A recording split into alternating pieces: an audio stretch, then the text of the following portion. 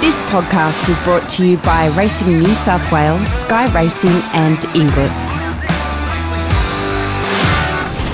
When the championships got underway on April the 4th, nobody was convinced they'd still be going 2 weeks later. Thanks to the efficiency of the Racing New South Wales biosecurity protocols and the willingness of participants to do the right thing, the great three-day carnival was an outstanding success. Apart from the spine-tingling thunder of hooves and the reverberation of the public address system, there was eerie silence at the most hallowed of Sydney's racetracks. But to those who had a connection to the 10 Group 1 winners, the sense of occasion was just as exhilarating and the thrill just as electric as they would have been in front of 20,000 screaming fans. Best story, the fairy tale win of the cantankerous Natoya in the Doncaster for Wendy Roach and James Innes Jr. What a win by the veteran Etta James as she became the 5th mare to win the Sydney Cup in 30 years. King's Legacy's Group 1 double vindicated his massive purchase price, and Quick Thinker gave yet another Kiwi a win in the Australian Derby. Nature Strip's demolition job on the opposition in the TJ Smith was a real buzz, while Colette proved to be the dominant filly in the Oaks.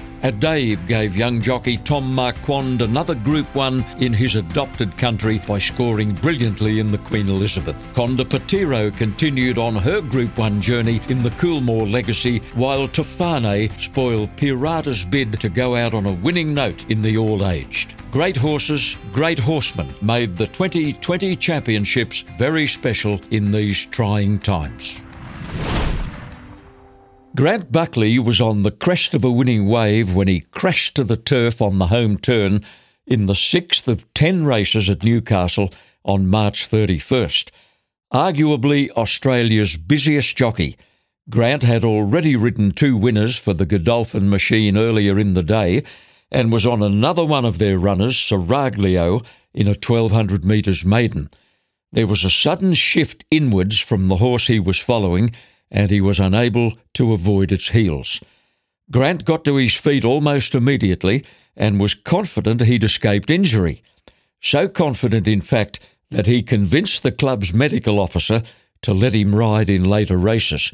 He completed 3 more engagements on the day, and it wasn't until he was driving back to Sydney that the pain set in. By the following morning, a broken collarbone was diagnosed, and doctors grounded him for a minimum of 6 weeks. Just to give you an idea of this man's achievements in the last 20 years, I've compiled some statistics which you'll find very interesting. In the late 1990s, Grant Buckley took the decision to forsake metropolitan racing, where his opportunities were limited, to concentrate on provincial and country racing.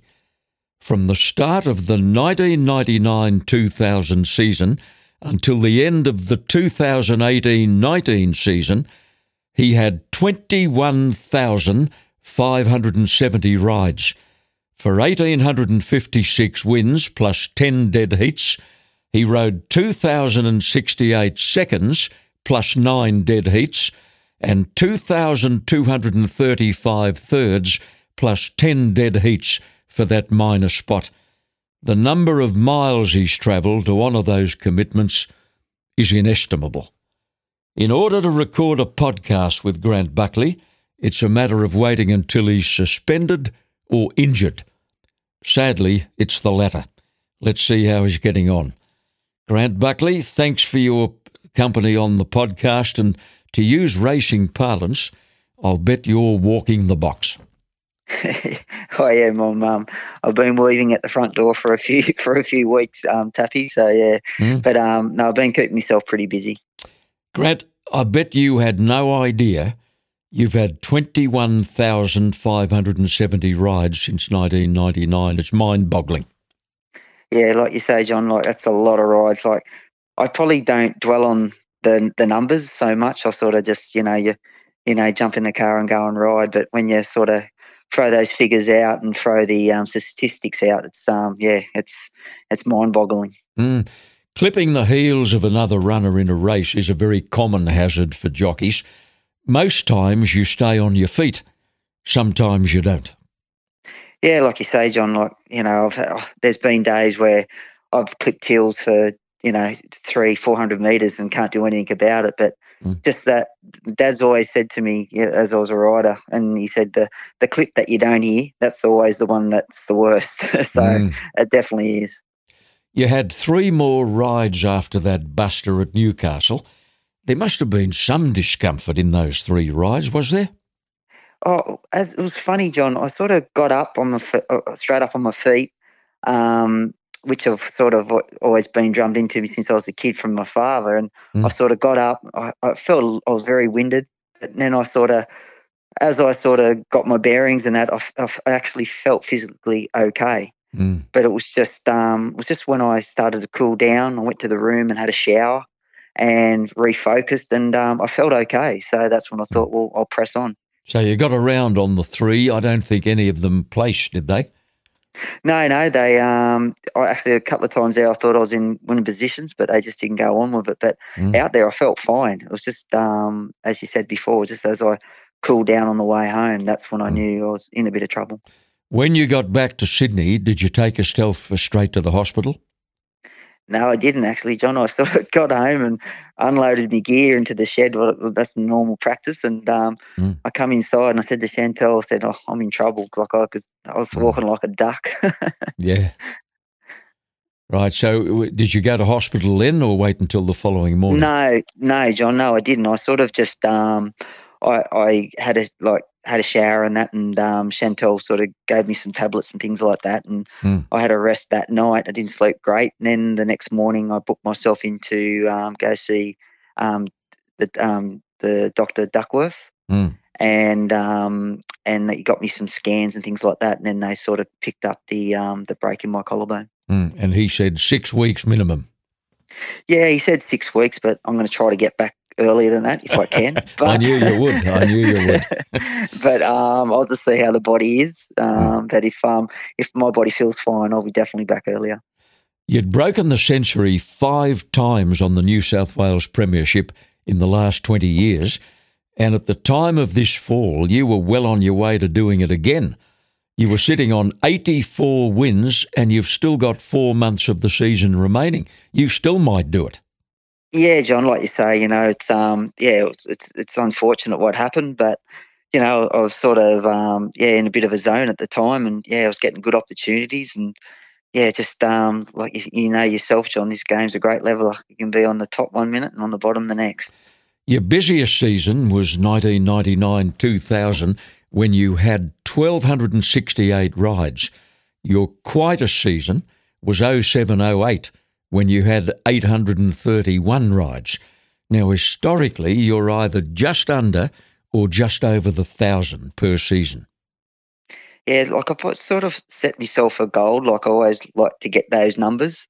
I know it sounds suicidal, but I always like to sort of get that figure around those high numbers, and it sort of just gives you a little bit more opportunity to ride your winners and that. And but I just ride at so many meetings, John. It's quite staggering how quick my numbers can go up. Do 6-7 meetings a week. It's sort of your numbers really increase quite really quickly.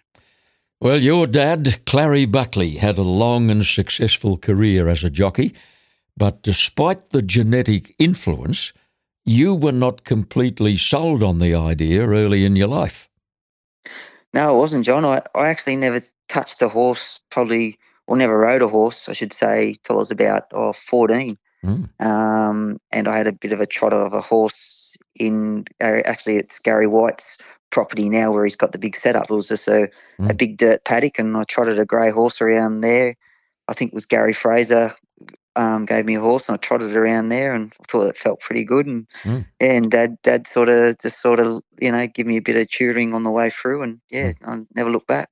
I think deep down your dad would have been tickled pink had you indicated you'd be a jockey, but he never pushed you, did he? Not once, John. Not once did he say, come on, go and ride. Let's, follow my footsteps at all. I think he just sort of let me make my own mind up. And once I did do that, I'm quite determined that way. And Dad's, I was no great jockey to start with. I tell you, it's taken me a long time to learn the trade, but as Dad just always drummed it into me. He said, just keep turning up, mate, and things will turn. Your dad has no idea how many winners he rode. He thinks it might be around 600. Took himself off to Adelaide for a few years, and this is where he had his greatest success. He won a big double in 1964, the South Australian Derby on Zaima, and the Oaks the same year on a filly called Blue Pack, who was having only her second start in a race, and he rode them both a treat. Yeah, no, I've got those photos at home, those two horses that you've talked of, and Dad's very not, he doesn't spruik himself as a rider or anything like that, but Dad he was a very, very good jockey in his own time, and a great horseman too. The horse he won the Derby on, Zaima, was trained by Bart Cummings, and just over a year later, he all but won the Melbourne Cup of 1965. He was beaten in the last bound by his stablemate Light Fingers. I think John Miller rode Zaima as a 4-year-old. Yeah, Dad rode some. Actually, that was the that time of in the era. That was the go-to place, South Australia. A lot of good horses, a lot of good trainers come out of that area. And Dad used to ride Light Fingers. And Zaima used to ride all them work, and he said it's probably the best. He reckons Light Finger's the best horse he's ever swung his leg over. Really? Just the feel she gave on the track? Very strong and just unbelievable horse. He said, she's an unbelievable horse. Clarrie won a race on a very brilliant horse, but a very quirky horse called Manahai during his time in South Australia. This horse went on to win a Newmarket later, 1967, and went on to become a very good sire. And one of his sons was the brilliant Manicato. Clarrie said the best horse he ever sat on in a race, Manahai. Yeah, like he's like he mentions a few horses that he rode in his career, and that's definitely one of them. But like you say, he was a bit quirky. I think he liked the buck a bit, that horse. So Dad said you always had to have your wits about you. But yeah, those horses that you mentioned, John, those three horses, he's probably always. He mentions a horse would be one of those horses for sure. Yeah. He actually retired for a while in the late 1970s, but he made a comeback to ride a very smart 2-year-old called Cheval de Volley. Clarrie, by this, was back in Sydney in the Hawkesbury Valley. Wade Slinkard trained Cheval de Volley. Clarrie, I think, actually broke him in and then rode him a lot of work, and he made the comeback to win the Pago Stakes on him in 1978. Yeah, Dad always tells the story. Actually, Wade was a jackaroo, and I think he was working behind the local bar at the time, at the local Clarendon, I think it was. And Dad did a bit of breaking in. I think Wade had that horse, and Dad broke it in. Dad did a bit of work on it and did a few gallops, and Dad said to Wade, "You take your trainer's license out, and I'll go back riding because I want to ride this horse." And and then it was history. The horse was it was a very good horse in his own right. Yeah, Wade didn't run him in the Golden Slipper of 1978. He just wasn't completely happy with him at acceptance time and gave the slipper a miss. But he did go on later to win some more races. He was very quick. Yeah, he was very quick, and he was actually another horse that had his little lurks and perks too. I think he was a little bit of a handful as a baby. When Dad said he broke him in, Dad said he was a bit of a handful, but Dad just said he was just always a natural galloping horse, and Dad had a lot of time for the horse. Your dad is one ex-jockey who mastered a few other skills. He's a jack of all trade. He's got a special talent for landscaping, and he's done a lot of work for a lot of people around the Hawkesbury Valley area. I think you helped him early days. Yeah, well, that was when I was at school. I used to go to work with Dad on every day that I wasn't at school. I used to have a few sickies, I know that, but we sort of just I used to virtually live in Dad's back pocket. Wherever Dad was, I was a step behind him. He taught me a lot of things like bricklaying, paving, concreting, cement rendering. He's been a gift to me because it's sort of helped me a lot in my time as well. You've never strayed far from the Hawkesbury Valley. Your original apprenticeship was with Richard Nutman, who's still training, but you later transferred to Warwick Hales, who is retired. Yeah, no, Richard, I first started off with Richard. He was great. He actually had the property out at Gross Wold there, had like a bit of a pre-training set up out there, had a back track and things like that. And I think I really learned a lot from Richard because I rode a lot of babies as well. I just wasn't riding in the pad; I was riding in the big saddle. Rode a lot of babies and things like that. So I think it sort of gave me a really good grounding. Then I think it was about a year later, I decided to switch over to Warwick Hales, and he went to the track quite a lot, so that sort of suited to what I wanted to do. And Warwick taught me the fine points and taught me really how to ride like a jockey, and it was really good to do. Warwick trained a couple of nice horses in his time, Prince Trialia, who was a dual Group 1 winner in Brisbane. You didn't ride him, but you rode his other good horse, Mr. Bureaucrat. Yeah, I did. I had a little bit to do with Mr. Bureaucrat early, actually. I used to ride him work and a few things like that, and had a little bit to do with the horse. But he was always a really nice, bold horse that was always going to the more he got over ground and the longer he got into his preparations and things like that, he was just a really nice staying horse in the making. It was another Hawkesbury trainer, Gary Fraser, who gave you your first ride in a race at Nowra. You ran second, and Gary continued to be one of your greatest supporters in those early days. Yeah, Gary's been a great supporter of mine, but I sort of grew up around always growing in the Hawkesbury area and things like that. But I had a lot to do with Gary as a kid, and he really just took me under his wing, and it was never an effort for Gary to put me on a horse or give me the opportunity. Like my first race ride, I probably should have won by lengths, John. I was flapping all over my horse, and I had Johnny Powell, which is probably one of the most stylish riders going around. So it was a little bit of a different on film there, but no, it was really good that Gary gave me that opportunity. But to this day, we're really good friends and good mates. And if he's got a horse that goes well, he always gives me a call, and I go and ride at work, and then we try to win a race with the horses. You rode a lot of work with a young Ty England when he was apprentice to Gary Fraser. And Ty has been one of your greatest friends all through. You've been there for him every moment since his accident in Hong Kong, and you tell me you speak with him most days. Well, we've got a bit of a setup there with Ty. I sort of, I actually talk to him every morning.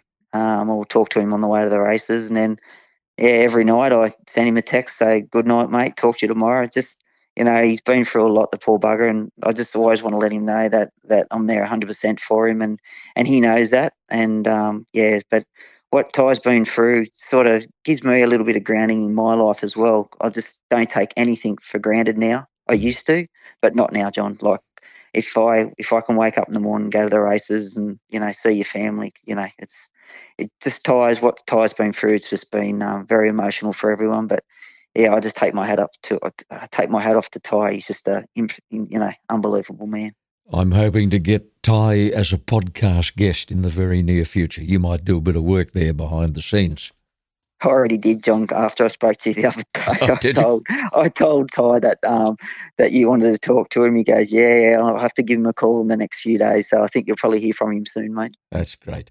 Grant, stand by for a moment. We're going to clear a commitment on the podcast. Back shortly.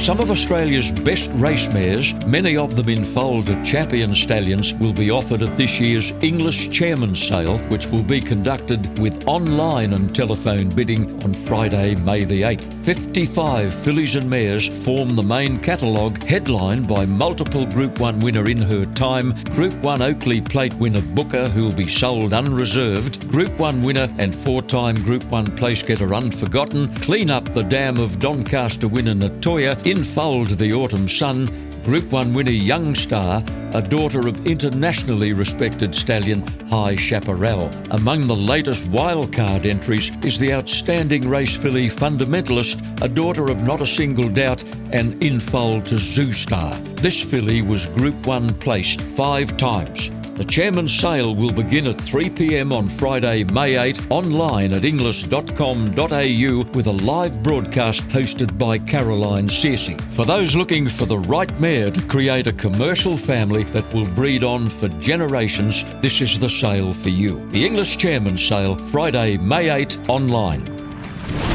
My special guest is Grant Buckley. Jockeys never forget their first win and the prevailing circumstances on the day. Now, most kids seem to ride sprinters early in their riding careers, but Gary White thought enough of you to throw you on a horse called Impossible Mission in a 2,300-metre race at Hawkesbury. Now, you were very touched by the win, of course, and the fact that 3 special people rode in that race with you made it even better. Who were they?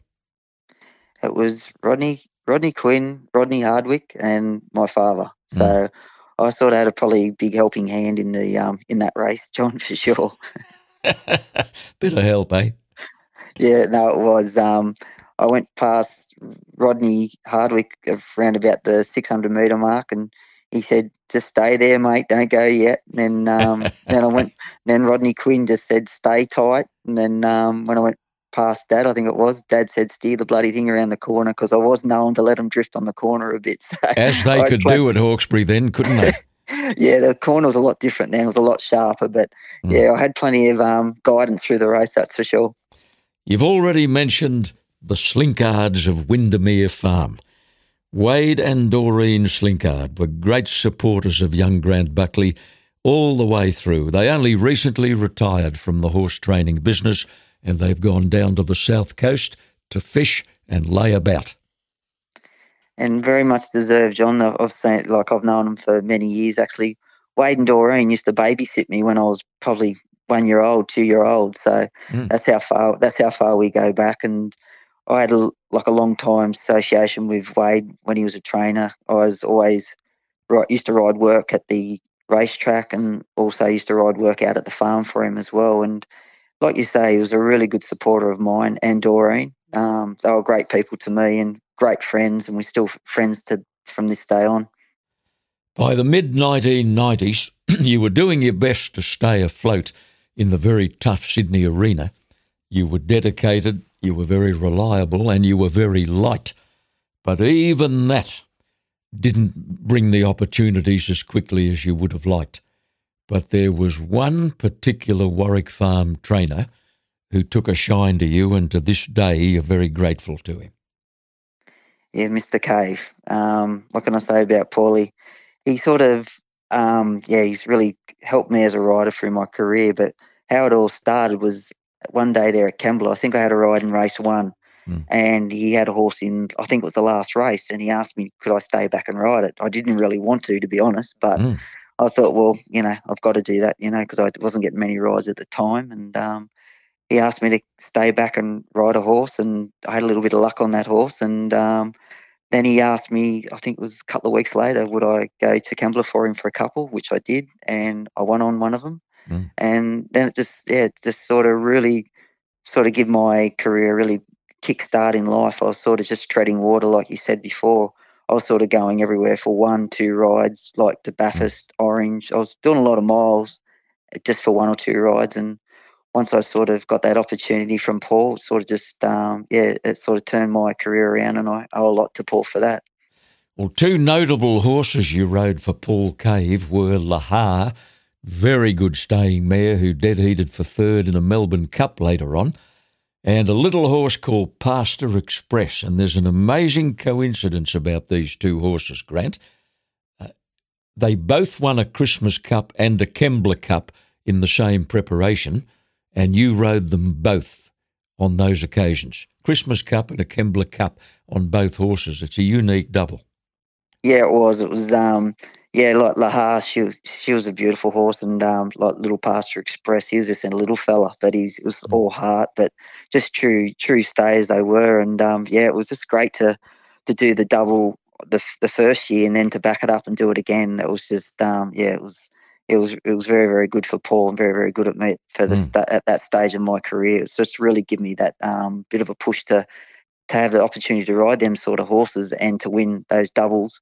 It was just a really push in my career to go forward. It sort of just turned the page for me big time.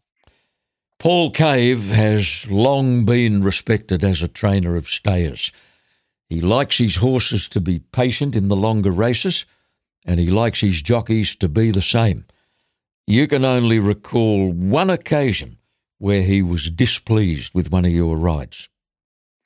Yeah, when I probably first started to ride for Paul, he always used to say to me, "Buckle, you're going too early. Count to 10 before you take off." That was his saying to me all the time. Yeah. And I remember I rode this horse at Canterbury, I think it was the 1900 metre race, and I did take off too early, and I just got nabbed on the line. And he didn't say much, but just come over and see me with that Irish voice. He just said, "Bucko, the winning post is down this end, not down the other end." So that's the only bad word he's ever said to me, Paulie. Yeah. No, he's a remarkable bloke. He's a charming Irishman in every sense of the word. Terrific trainer of stayers. And I just hope a good horse wanders into his yard in the near future. Yeah, like you say, John, I hope so too. But like his numbers have down a little bit now. But you give Paul the right horse, he can do definitely something with a nice horse. He's he's a great trainer in his own right. Before we get on to your life as a travelling jockey, let's look at a few special horses you got to ride in the city. Now, you had a fleeting association with Private Steer before she changed stables. You rode her 4 times, Grant, for a win in the listed Reginald Allen. You ran third on her in the Flight Stakes, Group 1. You won a 3-year-old fillies race on her at Randwick. She was unplaced then in the 3-year-old Magic Millions. Did you ever think she would win 3 Group 1s and $3.4 million? To be honest, John, yes, I did, because she was just a machine. Like the first time I ever rode, actually, I think Jeff Penzer won on her maiden at Kembla Grange, and I was in town at that time, and the owner rang me up after the race meeting and said, "I want you to watch this video of the horse and see what you think." And I watched the race and I thought, "Oh, that was a really good win." It won by about 10 lengths, I think it was. And then I had the opportunity to ride her next start in the listed race, and she won. She won with ease. I've never ever travelled in a race like that ever, and come to the top of the rows at Randwick and just blow them out of the water. I knew I was on something special. Yeah, she had a great turn of foot, didn't she? Yeah, she sort of just she used to just sit off the speed, but when she went, she had a great turn of foot. Only a select group of jockeys can boast that they rode a Melbourne Cup winner. You can. You ran 4th in the Chipping Norton Stakes on the Bart Cummings train Viewed a few months after he won the 2008 Melbourne Cup for Blake Shin. Yeah, no, he was a beautiful horse. He was like riding a 44-gallon drum. He had a neck on him, unbelievable neck on him. But he was just a very, very strong horse. And it was great to have the opportunity to ride a horse like that, of that calibre. And it was also great to ride for Bart. He was just a genius. You won a Group 3 on a horse called Marchinsky for Tracy Bartley a few years ago. And you were very disappointed when he was sold to Hong Kong, where he's gone on to win several races under a different name, Vital Flyer. You're adamant, however, that he didn't realise his full potential in Hong Kong. No, he's a sort of a hot horse, and I've been over there when Ty was over in Hong Kong riding, and I sort of went over there, and the environment, I just couldn't see that environment suiting that horse, because he's a bit of a funny horse, and I think he just didn't handle the conditions over there. But when he was back in Australia, I had no doubt that he would have probably gone on and won Group 1 races for sure. Did you make a conscious decision to go bush, or did it just happen? Did you drift into it? I probably did drift into it. It probably wasn't a full decision. I sort of just had the opportunities to ride like more in the bush, and provincial wise, I sort of had a lot of numbers, but I had a lot of quality in the provincials and country as well. And I was sort of just lacking that. I was probably going to Sydney for 2 or 3 rides in Sydney, and the quality probably wasn't there. So that probably just played my hand to sort of focus on the country and the provincial circus, because I was just getting a lot more opportunity. So it just made sense to me to go down that road.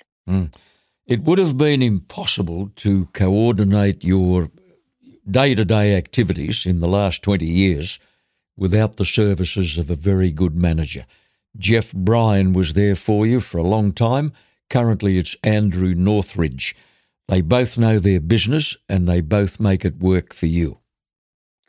Yeah, no, like you say, Jeff Bryan, he was with me for many years, and we just decided just the part things weren't working out that well, and he had a few things going on in his life as well, so we decided to part company on good terms, and then Andrew Northridge, he's actually Ty's old manager, so sort of it was ironic that happened, but yeah, sort of he's been great. He's just a really good form person, and he pushes me quite hard, which is good, and yeah, he sort of does a really good job for me. Grant, the one thing that helped build your reputation in those early days was the fact that you turned up. You might have had only 3 or 4 average rides at Taree, but you were there every time, and trainers trusted you. I think that was drummed into me a lot as a kid. Dad always used to say, you go for 1 or 2, mate, because they're giving you the respect to putting you on the horse, so you need to turn up and ride it. So I've always had that in my mind all the time. I sort of, even if I got 1 or 2, I just don't. I've sort of been raised that way. I just don't like letting people down. So, and I just sort of just turn up, and you just never know. You could be going for those 2 slow ones, but you just don't know. You could pick up a nice ride, or that horse that you didn't think's much good could turn out to be something later on in life. You've had dozens of doubles and trebles at the out-of-town meetings. What about 4 or better on the day? What has been your best day? Actually, my best day was at Newcastle. I rode the first 4 winners, and I was on the $1.80 favourite in the 5th, and I just got beat a nose on that. So that was probably one of my best days. But I backed up 4 winners the next day at Nara, so that was probably a really good couple of days of riding. You can say that again. Many jockeys have got a sweat before they even leave home, and they're back into the sauna when they get to the races. It's a time-consuming business. You've never had to put up with that.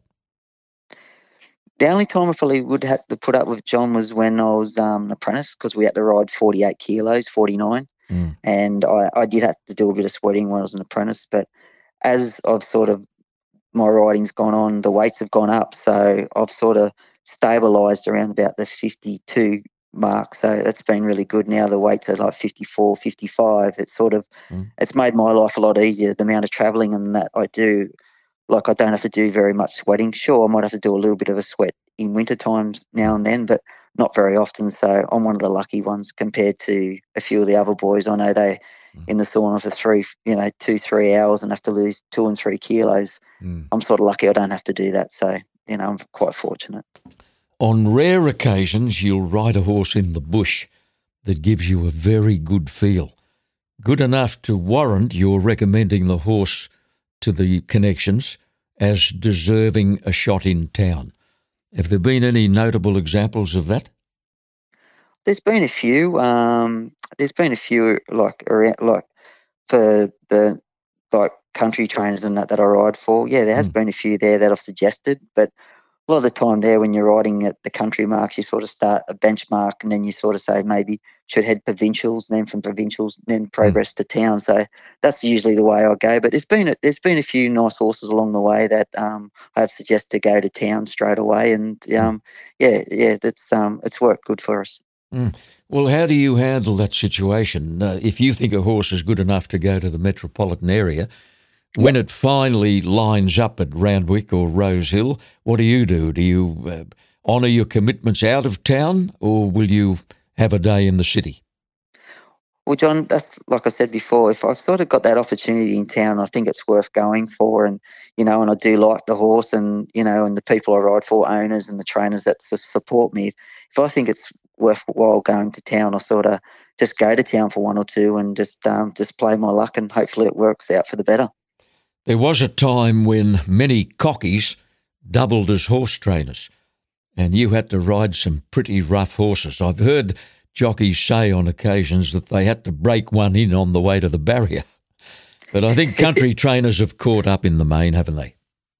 I think so, John. I think it's very professional now, and I think it doesn't matter really where you travel today. Everything's probably done properly. Like they trial now, and they've got to go through a lot of process before they get to the races. So I think that's sort of helped racing a lot. But no, there is a few there that you have to do. You have to break in before you get to the trials. There is a few horses there for sure. Now, we must pay tribute to your wife, Chantelle, who was born into a racing family and had some success as a jockey herself. Her dad is former jockey and trainer Bruce Johnson. Her maternal grandfather was the late Barry Smith, a brilliant jockey in the 1950s in Sydney. I remember him well, I'm embarrassed to say. Is it any wonder Chantelle could sit on? Yeah, no, Chantelle, she was she rode like the country circuit, and then she come and rode provincials at the end of her career, and she won the Rising Stars series as an apprentice, so that was a feather in her cap. But she was very capable rider. She always had very soft hands, and she always really good with horses. She never lost a temper with horses or anything like that. She was actually a really good horsewoman, and she had a really good go at it, and she just decided that she's media was the side that she wanted to go, so she sort of hung her boots up and hasn't looked back. Her late grandfather Barry Smith travelled from Tamworth to French's Forest some years ago to appear on a program we had called Inside Racing, and I had the great honour to interview Barry for that show. We recorded in the boardroom at Sky Channel, and Chantelle was there, sitting in the background in the boardroom the day I interviewed her grandfather. I remember it so well.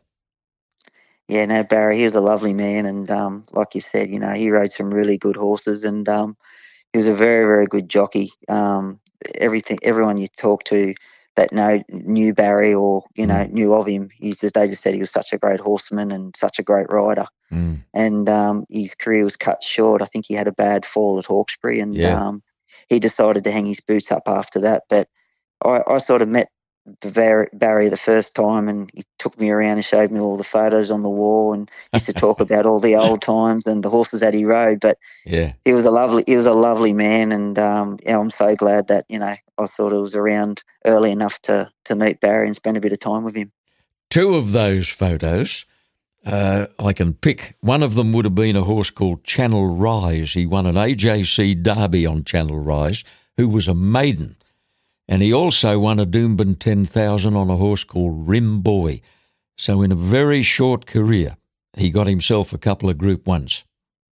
Yeah, like you say, those horses that you mentioned, he definitely showed me them.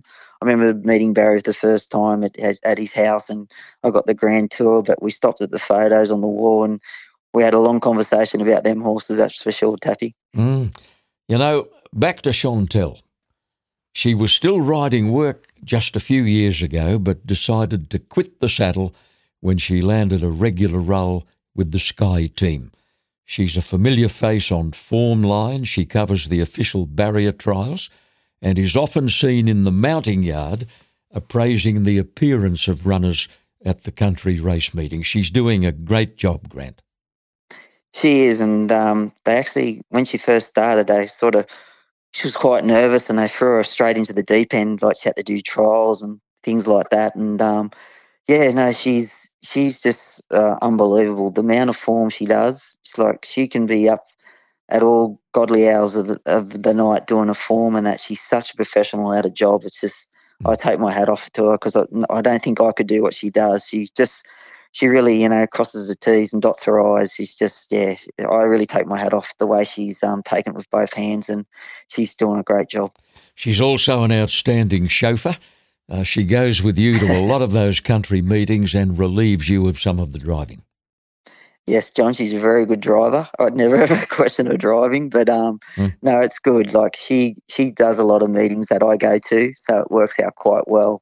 She'll drive there, and I'll drive home, or either way, we sort of sort it out. And it's just great to have her support, because sometimes there, John, I could be riding 4 or 5 days in a row, and just to have someone drive and take that pressure off, you sort of go to the races feeling a lot fresher, just not driving to that race meeting. It helps me quite a lot. Most jockeys of mature years can usually tell you exactly how many race falls they've had. Now, I asked you this question on the phone the other day and you answered in a flash. What number fall was the recent one at Newcastle? I think I was number 18, I think. Good yes. heavens. Yeah. I remember one week there, John, I had I had 3 race falls in like 5 days. You're kidding. And it was a week that I won't forget about. But yeah, I remember talking to my father after the 3rd one on the way home, and Dad just said, "Mate, I can't watch the races for about a week." He said, "You're doing my head in." He said, "I can't watch." And were they silly falls, Grant? Those ones, silly fall, clipping heels? No, I think my first one, the horse broke its shoulder on the point of the corner at Cessnock. Oh. Then I was in a 4-horse fall at Newcastle. Yep. Then I was in a 2-horse fall at Randwick. That was it was a week that I like to forget. But you walked away from all 3. John, it was amazing. Like a lot of the other boys, they didn't walk away so lightly, but I walked away just with a few bumps and bruises, and I was able to ride the next day after all those falls. So yeah, I've been quite lucky in my career. You've developed a great rapport with the Godolphin operation. Now, James Cummings frequently has runners at Newcastle and Kembla Saturdays, and you and Jeff Penzer seem to share the rides. Now, how does it work? Do they tell your manager which horses they want you for? Yeah, it does. That's the protocol they sort of go. My manager rings and just gets a bit of a feel of what they've got, and then they sort of give you what they've got, where they're running their horses and that, and you take them rides because it's great to be associated with James and the Godolphin team. So yeah, they sort of ring them up and just sort of go through my manager, and then and then my manager relays it to me just to let me know what's coming up with the Godolphin team, which is always good to have them on side. You had 3 rides recently on Colette, brilliant winner of the Australian Oaks on April 11. You ran 2nd in a Kembla Maiden. You then won a Class 1 at Newcastle and a Benchmark 64 at Kembla. Did she feel like an Oaks winner? Did you like her? It was funny you say that, John, because actually when I rode her at Kembla, I think I took her a little bit lightly and she ran 2nd. I thought it just, it wasn't on my bike early enough. But the next start I rode her, I was right where I needed her, and she's got such a good turn of foot. But she's such a lovely horse to ride. She just gets off the bridle, does no work early, but it's got that really turned foot at the end when you ask her to. But I always thought she was a really nice horse, and actually on the way home from that day when I won on her, I actually spoke to my father and I said, I think I've ridden a really good horse today. I think it's a group horse. So it's good to be able to say that now. But yeah, I always had a really big opinion of the horse. You're a very youthful 46. You've got no weight problems. You've already ridden well over 2,000 winners. You're seemingly immune to travelling, and you're as keen today as you were when you won on Mission Impossible at Hawkesbury 30 years ago. When you say that, that's a long time ago. But yeah, John, I sort of I love my job, and I think if anyone loves their job, it makes it easier. I enjoy riding. I enjoy the barter and that in the room with the boys and things like that. And I think I got a new lease on life watching what Ty went through. Ty can't do that anymore. So I know it sounds corny, but I'm probably living, Ty's dream through myself as well. So every day that I ride, I think of him, and I just think how lucky I am to be out there and to be in this industry. It's it's a pleasure to be in. Clarrie Buckley, it's been a delight having you on the podcast. The podcast, of course, was produced by Supernova Sound. Thanks for joining us. Thanks, John.